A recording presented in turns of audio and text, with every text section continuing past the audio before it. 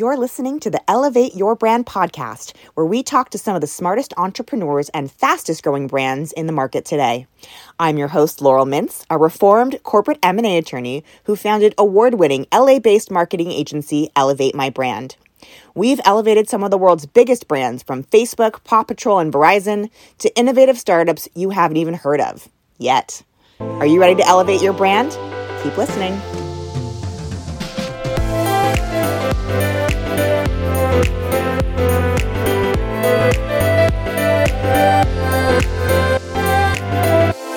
Hi, everyone, and welcome back to another episode of Elevate Your Brand. I, of course, am your host, Laurel Mintz, and I'm joined today by Andy Anderson, who's the head of entertainment for Faculty Group. Andy, thank you for joining us today. Thanks, Laurel. So tell us what Faculty Group is all about.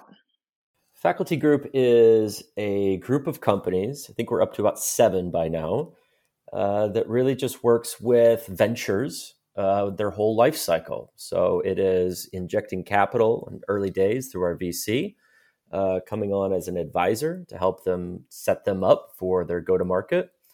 It is 2 different marketing teams that support them, get their narrative in order and support them in their go-to-market strategy and communications.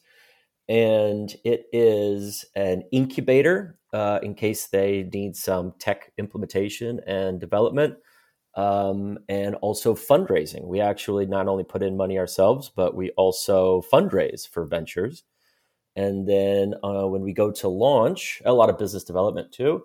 And then we go to launch, we have some secondary market solutions to help them on their way. So we try to. Is it kind of like a venture studio? It sounds a little bit like a venture studio to me. Yeah, it's sort of a mashup of a couple different things. I mean, every VC says that they like to add value. We try to repeat that cliche. So much BS out there, right? Totally. But we just try to back that up. So yeah, it's venture studio, but of course we don't kind of come up with ideas from blank page with that venture. We like them to bring a team and an idea and maybe even an MVP and some insights or some learnings that we can help them scale. And for those people who don't understand, like, what is a venture studio? Like, what is it? And then you have a really unique model. You don't take any upfront anything. You build out these companies and build like coins, and then you take pieces of that. Like, it's a very complex model. For those who are a little bit more nascent in this new web world, share with us a little bit about first defining like what a venture studio truly does, and then how yours is so very different. Yeah, I guess the first big point of differentiation is that we're exclusively blockchain. So we invest in companies that are everything from infrastructure to decentralized finance and a whole bunch of applications, really consumer-facing companies, but using blockchain technology to, add additional features that we feel are valuable to the consumer. And we could talk about later about the value of some blockchain features. But yeah, we believe in what we do. We believe in the companies that we invest in. And so all this advisory and incubation, we don't ask that venture for money. We take a portion of the upside. We invest in both the token and on the equity side. And we get our value from that. So we really sort of are in the trenches with the ventures and really helping them make it work. Well, it means that you're really like sticking your neck out and you are doubling down on the companies that you really do believe in. And it served you really well to date. I mean, you guys have had enormous success.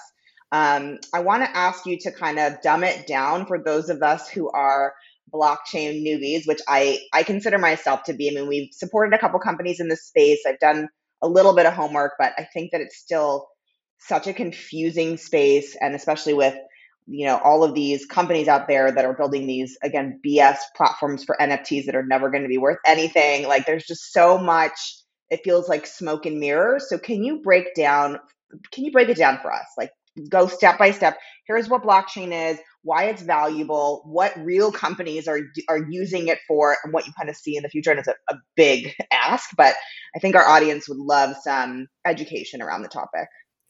Sure. And that's generally our approach too. I mean, people come and pitch us all day and they come up with these wild ideas and it's funny, but as a VC who exclusively focuses on blockchain, we generally try to talk people out of their blockchain Yeah, you said that on the ideas. last call we had. I was like, well, that's interesting. But to your point on that pre-call, like if they can still convince you and you're still excited about it, that's when you're like, oh, we're in, right? That's right. That's the starting line for the conversation. They'd Yeah. have to talk us back into it. Otherwise, we are very kind of known for recommending that they be a Web 2 company, and they could easily be successful as a Web 2 company, a product and service that people don't need any sort of Web 3 technology to participate in. So, what is blockchain? I guess is the big conversation. It's really just a database. It is a database that is shared by a number of different people or nodes, validators, depending on which blockchain you're working on, and there are many. But essentially, that database is not corruptible because it is shared with a lot of other people. So if somebody says that my database says something, but nobody else's database says that same thing, it's not verifiable, then that is not accurate. And so that is that new technology has given way to being able to own something in a digital space. Now, if we can claim ownership to something digital, and that is verifiable by a number of other nodes or validators or the other databases within the network, well, then in fact, I can certify that I own that piece of those bits and bytes. And that has value.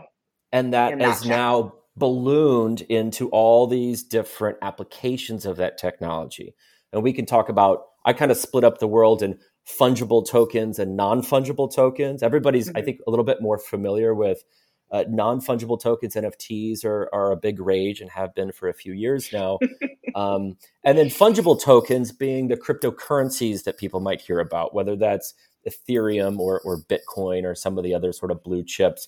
There are now, not to scare anyone, but there I think are now around 14,000 different cryptocurrencies out there. That makes my head spin. It's overwhelming for sure. It is. I want to take it back 1 second because again, so who discovered blockchain? How did it come about? And why are people so excited about this new world? Well, I mean, Bitcoin was the first, and that was a paper that was published anonymously, and there are still a bunch of rumors about who has done that, and those rumors vary wildly. I'll take credit for it. If no one else is, I'll take credit for that one. Yeah, just kidding. You're a genius. I know, right?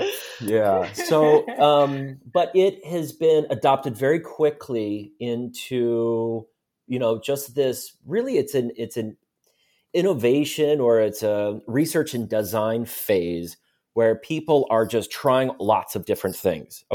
There are mostly good actors. There, of course, are some bad actors. There is, a lot of good use cases. Of course, some bad use cases, and that's another big topic right now. Is like, where is the regulation with Solana and all the stuff that are going? I mean, it's just like a mess out there. I had an LP in the fund that got wiped out. Like it was like a full-on Ponzi scheme. Like got wiped out like 7 figures, and that's what you're saying. Like, there's a lot of bad actors, and I think that's why people, and women specifically, are so nervous about this world, which is, again, why I want to peel back the layers for everyone to understand. But as you know, we're focused on more diverse founders. And what we have seen is women are less willing to invest and be risky. They're less willing to educate themselves in this category. And so my concern and my fear is that they're going to get left behind in Web3. And so that's why these, what seem like very baseline questions and conversations, I think are so valuable, because my sense is, and I would love for you to validate this, that there's just a lot of jargon and bullshit out there, and they're trying to scare people into not being the cream of the crop because they want to own the space. Is that a fair statement? Yeah, sure. It is a very fair statement. There's a few things to always sort of remember. One is it's a technology, right? It is not going to be a paradigm shift for, the entire world, at least not right away. And if it is going to be at some point, it's going to be 30, 40, 50 years from now. And that is just an underlying technology. So, people like to say, oh, it's the new internet. We actually don't believe that it is the new internet. We talk about it being a sort of a new kind of version of cloud computing, in that there's a lot of us who use cloud computing. We don't know how it works. We don't really interface with it, yet it is there and it helps makes products and services more efficient or effective for us. So there's a lot of people who get a little bit, I guess, concerned if they don't understand the technology. Well, I would venture out there to ask somebody to explain how email works. I was going to ask you for like a use case from like historic days, like something that we could relate to, from an older generation perspective. But I think that's exactly right. Like people, you wouldn't say, I'm sending this to you on the email, right? It's an email. You're not sending this to you on the blockchain. It is blockchain. It's a part of the integration of these other platforms and services. We have to take a really quick break. We will be right back. If you're listening to this podcast, it's probably very likely that you've worked with a marketing agency that hasn't really worked out. That's why Elevate My Brand has developed our roadmap to marketing process. We use an extremely data-driven approach to show you exactly what your competitors are doing in the omnichannel space so that we can develop a strategy and tactical approach to success in your marketing. Call us today and let's get mapping. Thanks for sticking with us. And if you're just tuning in, I am chatting with Andy Anderson, who is the head of entertainment for Faculty Group. He is breaking down blockchain, crypto, NFTs, all of these buzzy words, Web3 that, frankly, I know enough to be dangerous about. Like, that's all I'll say about it. So before the break, we were talking about what would that be relative to something historical? And we were talking about email. So explain what you mean by that. Yeah, I just mean it's an underlying technology that people use every single day, and they might not necessarily understand how it works, but it doesn't prevent them from using it. So whether it's email or whether it's blockchain, let's just think about it as a technology that is underlying a product or service that we'll end up using. I mean, all of our credit card companies will start using, and financial services will start using blockchain without us probably even knowing it. And that's nothing to be scared of. Right. In fact, I think it's something to celebrate because of the security piece of it, which is what you were talking about initially. Like, it's the validation process that the platform that it's built on is, I think, going to be, and I believe that you believe this, it's just much more secure, right? I mean, that's the reason why people are so excited about it. It is indeed. And so that security question, there's privacy and there's security. There's also a huge kind of ethos or philosophy around blockchain, which is this decentralization. But, to use blockchain, you don't have to, but you don't have to be a completely decentralized autonomous organization in order to use blockchain effectively. You could be completely centralized. You can be Visa, which will never be decentralized. So, the technology can just adapt to who's ever trying to use it for whatever product and service they want to use it for. Ultimately, we're big believers in it. We're built an entire venture capital firm around investing in these companies that we feel are going to help the mass adoption or support the mass adoption of blockchain tech. Let's talk about kind of the biggest elephant in the room, which is the regulation. We get a lot of scary stories in media. There's rug pulls and there's collapses, there's Ponzi schemes and the rest of this stuff. So if we're long on crypto, if anybody's long on crypto and believes that blockchain is here to stay, they should also be a believer in regulation. Currently, regulation is really by enforcement. So the SEC is, picking and choosing, kind of sniping a few of the people in the industry and trying to take down some of these projects. And everybody else is trying to read the tea leaves and try to understand, okay, what did they do? What did they not do? How do I not fuck up the similar way, right? Completely. So we're all sort of looking forward to when there's, a clear set of criteria so that we can be the good actors and really adopt that criteria into our investments, or if we're founders, into our companies. We can avoid inadvertently creating Ponzi schemes. And we could really just try to create products and services that people like and enjoy and will use. Yeah. I mean, it's so unfortunate. I think you're right. Regulation has to be a huge part of the conversation. And sadly, it's so slow to be adopted and evolved. By the time it catches up to where we are now, we're going to be 10 years ahead. I mean, it's never going to get caught up, in my opinion. I mean, we're still figuring out how to apply rules and regulations to the digital landscape in general from a marketing perspective. There's no fucking way they're going to catch up to what's happening with blockchain right now, in my opinion. But hopefully there will be some at least baselines that people can play against, like you said, to be good players in the space. So let's talk about, so we kind of laid out blockchain a little bit. Talk to us about Web3, and can you just, my take on it is nobody knows what the hell it's going to be yet. Everyone's excited about it. Everyone's using these buzzwords again, but it's so new that how can you understand and know what it's going to be? Yeah, great question. I mean, yeah, we're absolutely in sort of an R&D phase. Right. Everybody's sort of innovating in public, and people are participating all over the world in this R&D, which is it's like prototyping in public. It's like this really kind of turbulent period. It's like everyone's a flasher. They're like, so I think the important thing to remember is the fundamentals of business. We go back to first principles all the time. When we're looking at investing into a new project, does the team have experience? Have they put together a solid go-to-market plan? What's their use of funds? What do their financials look like? Is it a product and service that is worthy of consumers' attention? You just got to answer all of those questions first. And then it's is blockchain tech actually, bringing that product or service to them in a newer, cooler, more interesting way? And if so, then great, let's go for it. So, I mentioned before, I would split up the world in non-fungible and fungible tokens. As far as the non-fungible token side, there's a couple things there. First is it really, unfortunately, was given this name of an NFT, which sure, that's a non-fungible token. But that's like contract language. That's like coding language.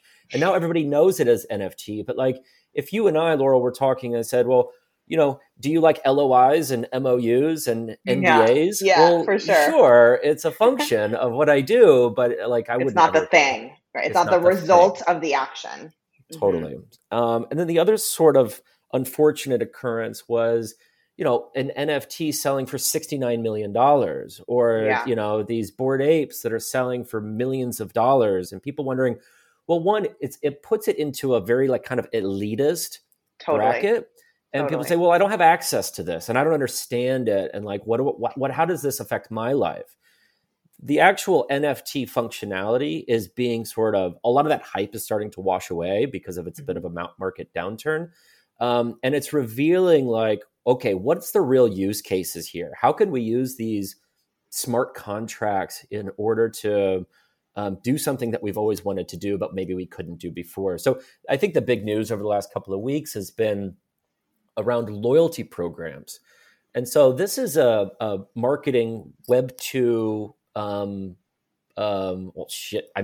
before the internet, if we're being, if we're scam cards. Yeah, absolutely. Punch the little card and get your 10th drink free, Oh, I was all about the yogurt. I want my free yogurt. That's my free yogurt. Or free coffee. Yeah, totally. So it's an old concept and it's just being augmented with this other sort of NFT technology. So Starbucks has released a massive loyalty program that they are using Web3 tech in order to facilitate. And that's really kind of one of the directions that it's going now is NFTs are becoming either low or very no cost. And they are being promotions and rewards are being earned. Yeah, like gift with purchase kind of thing. Exactly right. Yeah. And then, as a holder of that NFT, then it's also dynamic. So maybe I get promotion added to it for this month. Maybe I've bought 10 drinks and it recognizes that and I get my next one free.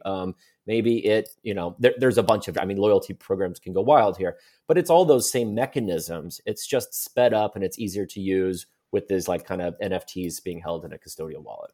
Yeah, I think that's such an interesting application of it in today's market that is easier for a consumer like me who's not, very well versed in this world to understand. So thank you for bringing it back to that like very baseline. Going back to crypto for a quick second, my assumption is that there will end up being a couple of big players in the market. The cream will rise to the top. What does that end up looking like, and how long do you think that's going to take? I know you can't have a perfect crystal ball answer to that, but is it going to end up being 100 coins? Is it going to end up being 10, 3, 10,000? Like, what's that going to end up looking like? Oh, great question. And I'm glad this is on the record so that somebody can later tell me, like, dude, This is editable, so if you get it wrong, we can go back and cut it out. Don't worry. I'll take the chance. I'm just so curious because I have no freaking clue. It's just a wild, wild west right now. Yeah. Well, I mean, on the fungible token side, the currency side, there will absolutely be these things called CBDCs, which are central bank digital currencies. So each nation will have a digital currency that they issue. It'll probably be titled the same way that their existing, national currency is titled. So it'll be basically like a new digital dollar based on each country. So there will be one? You think there'll be one? So the government will issue one, and that will still be a huge means of trade. If you look at the US dollar and how it underpins a number of markets around the world, it is really, it is probably the US government's greatest force. And even though they spend all this money on the US military, I think it is that underpinning of the US dollar through all these different markets that is really kind of the assertion of, kind of a force around the world. So you believe that crypto is going to be politicized in a big way? Oh, 100%. No way that the US government is going to let a cryptocurrency be valued more than the US dollar or have more utility than the US dollar. So absolutely, there will be these CBDCs and those will be nationalized, and like that will be something that we all use. Will there be sort of autonomous or, like global currencies? For sure. Now, how many of those? Probably less than, like, that you would actually do trade with, probably less than like 10. So it's going to be the Bitcoins and the Ethereums and the Litecoins, and that's it. I think so. Or it's going to be these stable coins. It's going to be like a USDC or a DAI or a USDT, which are these algorithmic stable coins that are pegged to like a basket of different factors that help sort of peg it to a dollar. Essentially, a USDC is the value of a dollar. It just happens to be a global coin that's not operated by a government. So that's super important. And then there's also this really funky thing where people are spending Bitcoin. So let's talk about spending Bitcoin. Wait, before we get into that, we have to take another really, really quick break. This is fascinating. I think we might go a little over 30 if that's okay, because I still have so many questions. But we're going to take another really quick break. We'll be right back. Enjoying the episode? I certainly hope so, but we have no way to know unless you tell us. After this episode, please leave us a review on your podcast app of choice and let us know what you love and what you want to hear next. This podcast is all about you, and how else are we going to elevate your brand unless you talk to us? Thanks for sticking with us, chatting with my friend Andy Anderson, who is the head of entertainment for Faculty Group. Thank you so much for this education. This is just like, I feel like I can ask you all the stupid questions and you're not judging me, which I really appreciate. Okay, so you were going after the bigger conversation. Continue. Yes, where people are talking about like now they take Bitcoin, right, as a trade currency. Yeah, they're like these giant icons outside all these retail locations. It's just unreal. It's kind of silly because Bitcoin, if you are buying Bitcoin, then you are speculating on Bitcoin because you think Bitcoin will go up. Right? So it's an investment. And so let's say I invest into Apple because I think Apple's a great company and I think Apple stock will go up. So if I were to go in and buy a product from Apple or from anywhere else, would I buy it with my Apple shares? Well, no. I wouldn't go spend Apple shares to buy products and services, because then that reduces my balance of Apple shares. And my whole point of buying Apple shares is that it's an investment and Apple shares go up.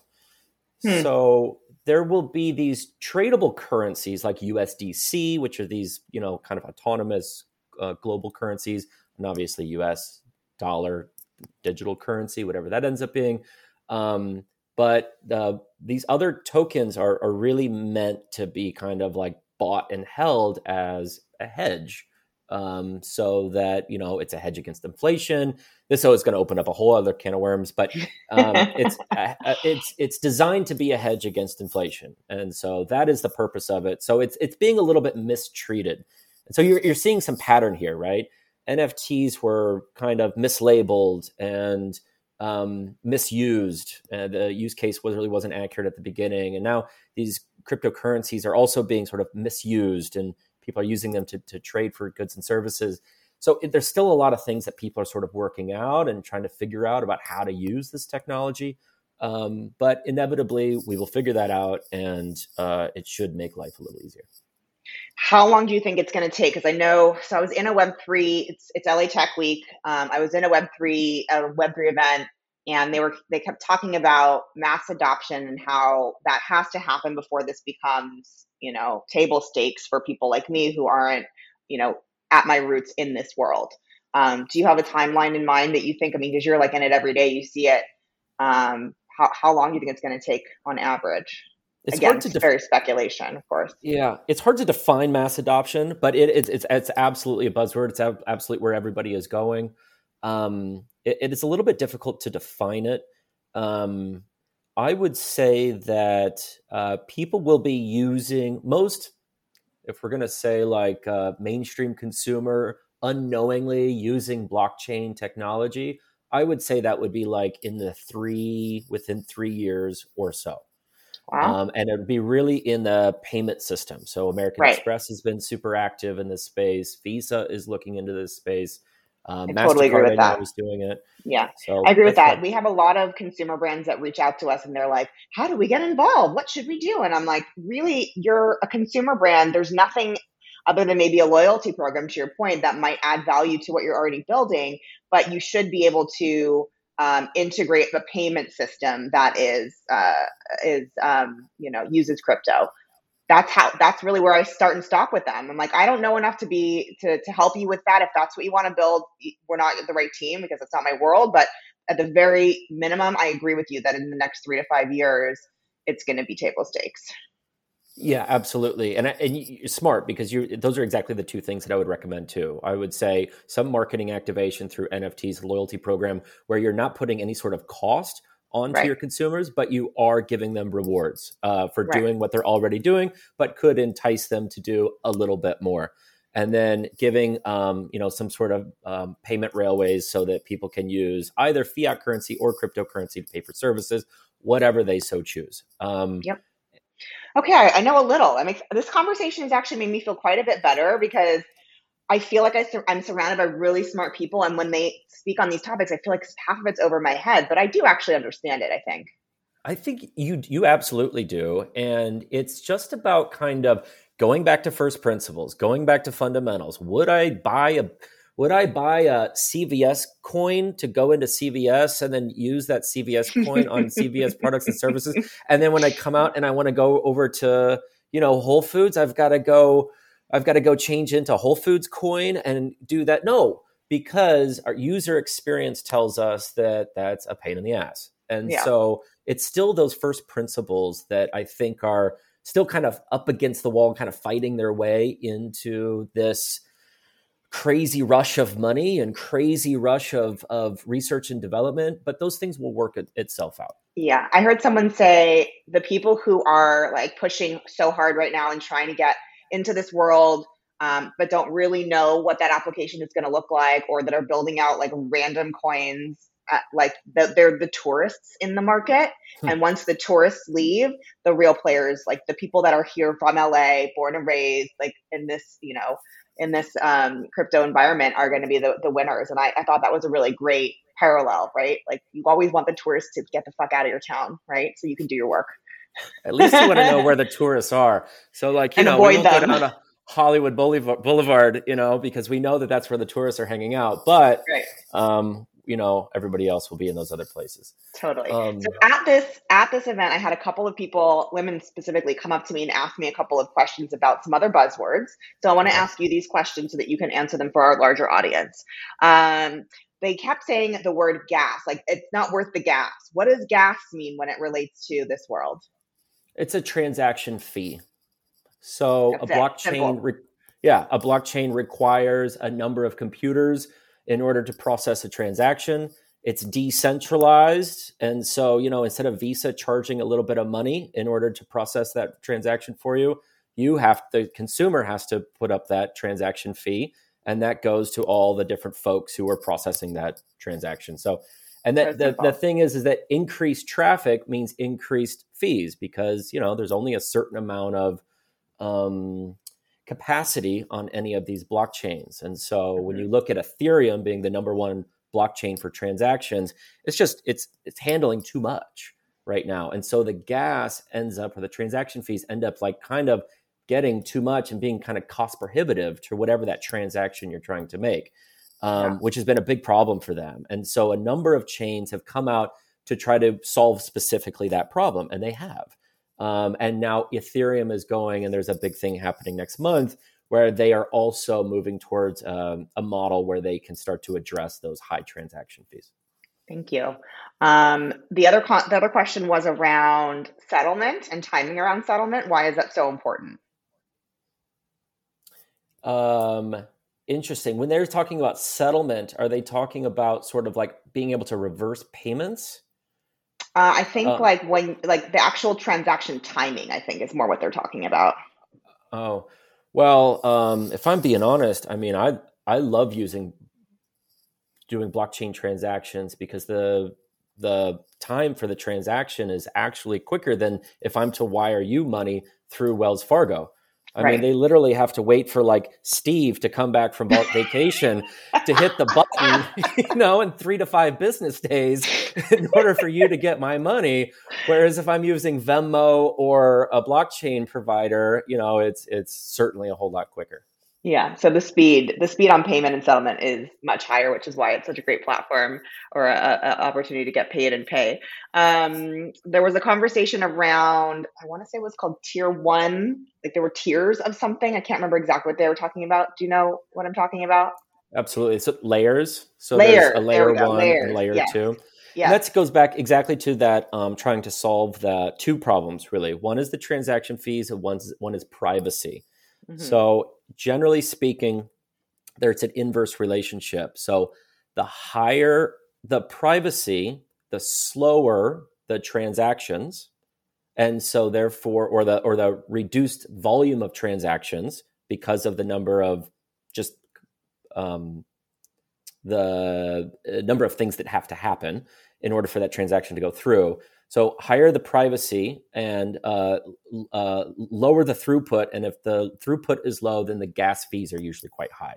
So a lot of people have built a second layer, which reduces some of the privacy, but increases the throughput. And so the transaction fees are less. So now we have layer 1s, which is in Ethereum, right? There's layer 2s, and there's now even a layer 0. So a layer 0 is trying to do what is multi-chain. So multi-chain is one of the big hot topics that's coming up because I want a transaction here, or let's say if I have an asset on this particular blockchain and I want to move it over to this particular blockchain, well, then I need some sort of bridge or some sort of what they're calling interoperability in order to move from here to here. So I need a layer 0 in order to do so. Can you put that in real terms? So I buy an NFT and it's in my MetaMask wallet, blah, blah, like, can you just break it down in a real case study? Yes. Let's say you are a big gamer and you have bought an NFT, and that NFT is a jersey for your avatar in this particular game.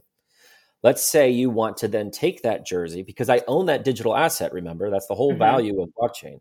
And I want to put that jersey onto a different player in a different game. Or let's say I want to put it on my profile picture on Twitter or something else.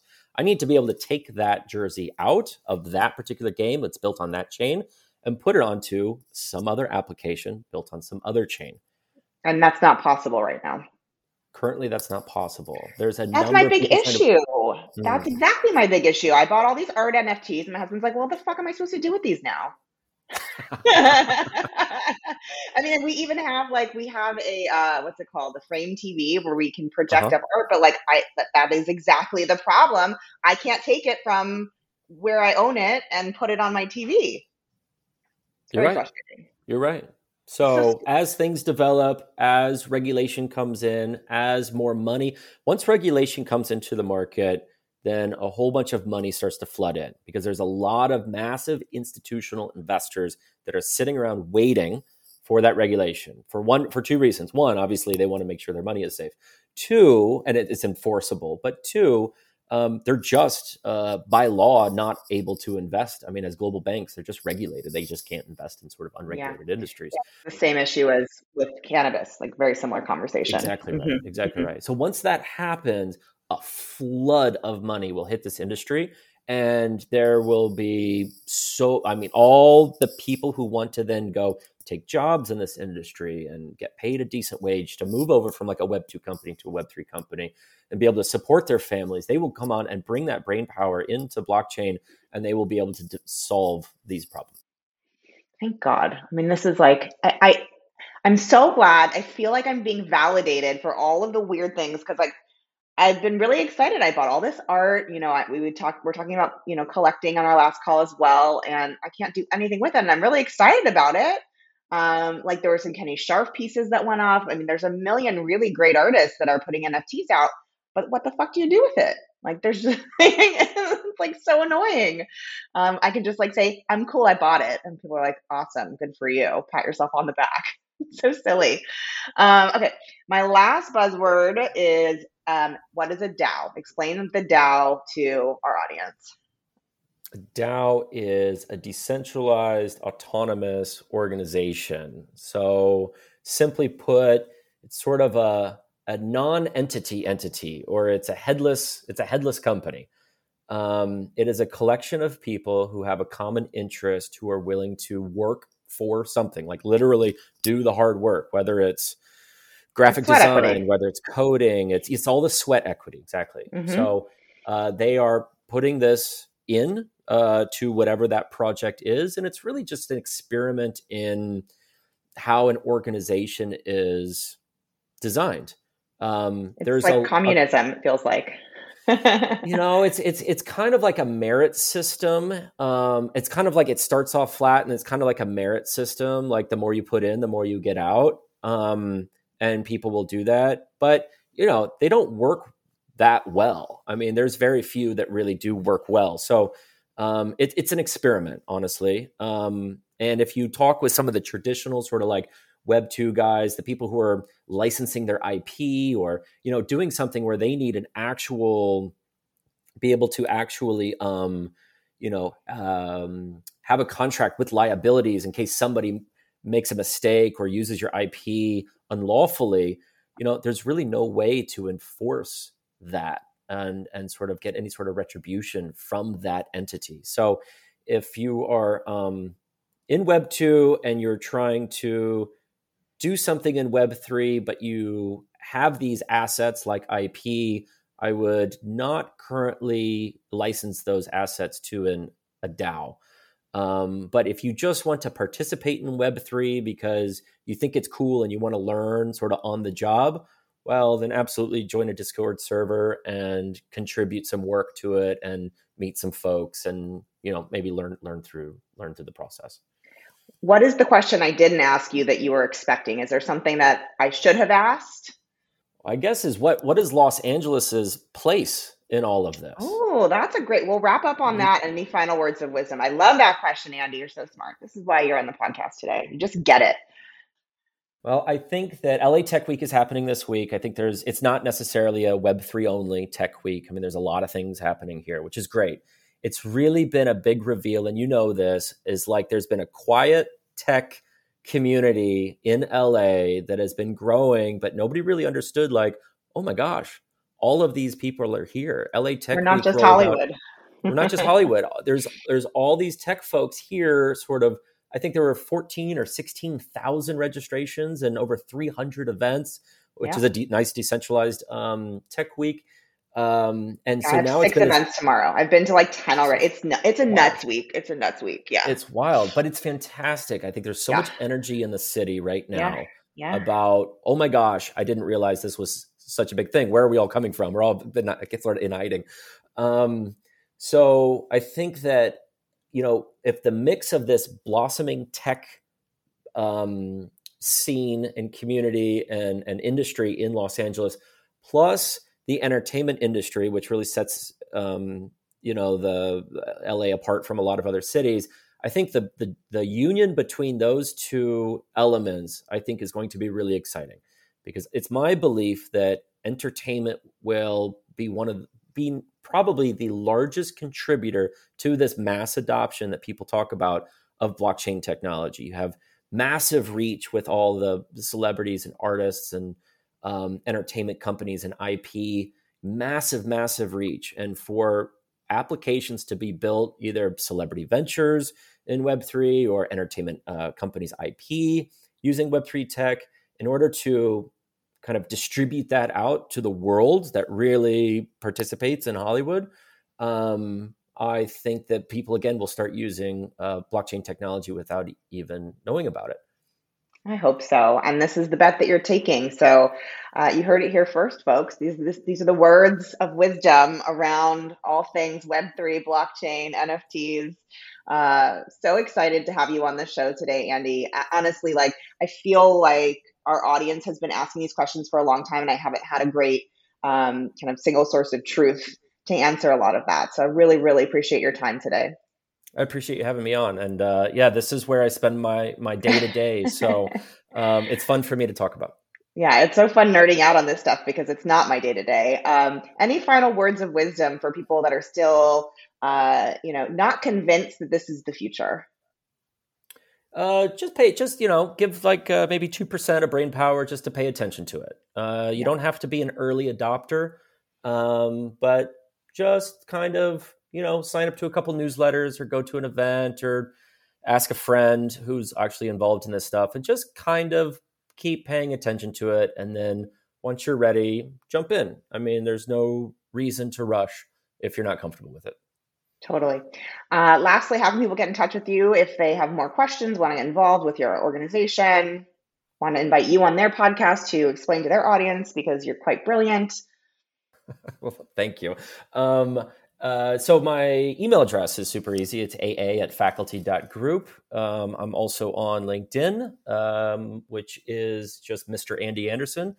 And of course it is. I specifically look at, entertainment brands and celebrity ventures in Web3. And there's a lot of education to be done in this space. There's a big interest, but not everybody has the time or the bandwidth to become an expert in the space. So as people have questions in order to know what to do, what not to do, how other people can manage their money if they want to take advantage of the opportunity, or if they have a project that they need support on, or anything in between, I'm happy to chat with folks. So I lied. I have one more question. Go on. In Andy's perfect Web3 world, what does that look like? Wow, I've not been asked that question before. In Andy's perfect world, perfect Web3 world, what does it look like? I think I'm going to answer. You've got me speechless. I think I'm going to answer it.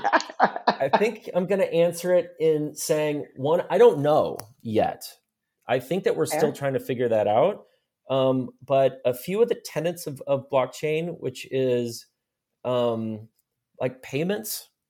I love what payments can do, because like you and I were talking about, if I want to make a payment to somebody, I don't want to have to go through a bank in order to facilitate that and wait there 3 to 5 to 7 days and answer a bunch of questions. It's my money.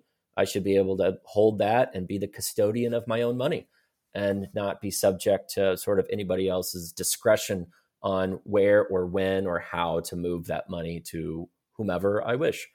And I'm willing to be accountable for that because, I'm a good actor.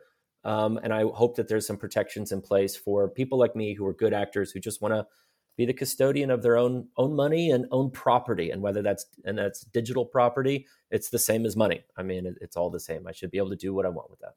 So does that mean that in Andy's perfect Web3 world, banks are dissolved entirely? You think that will ever be the case?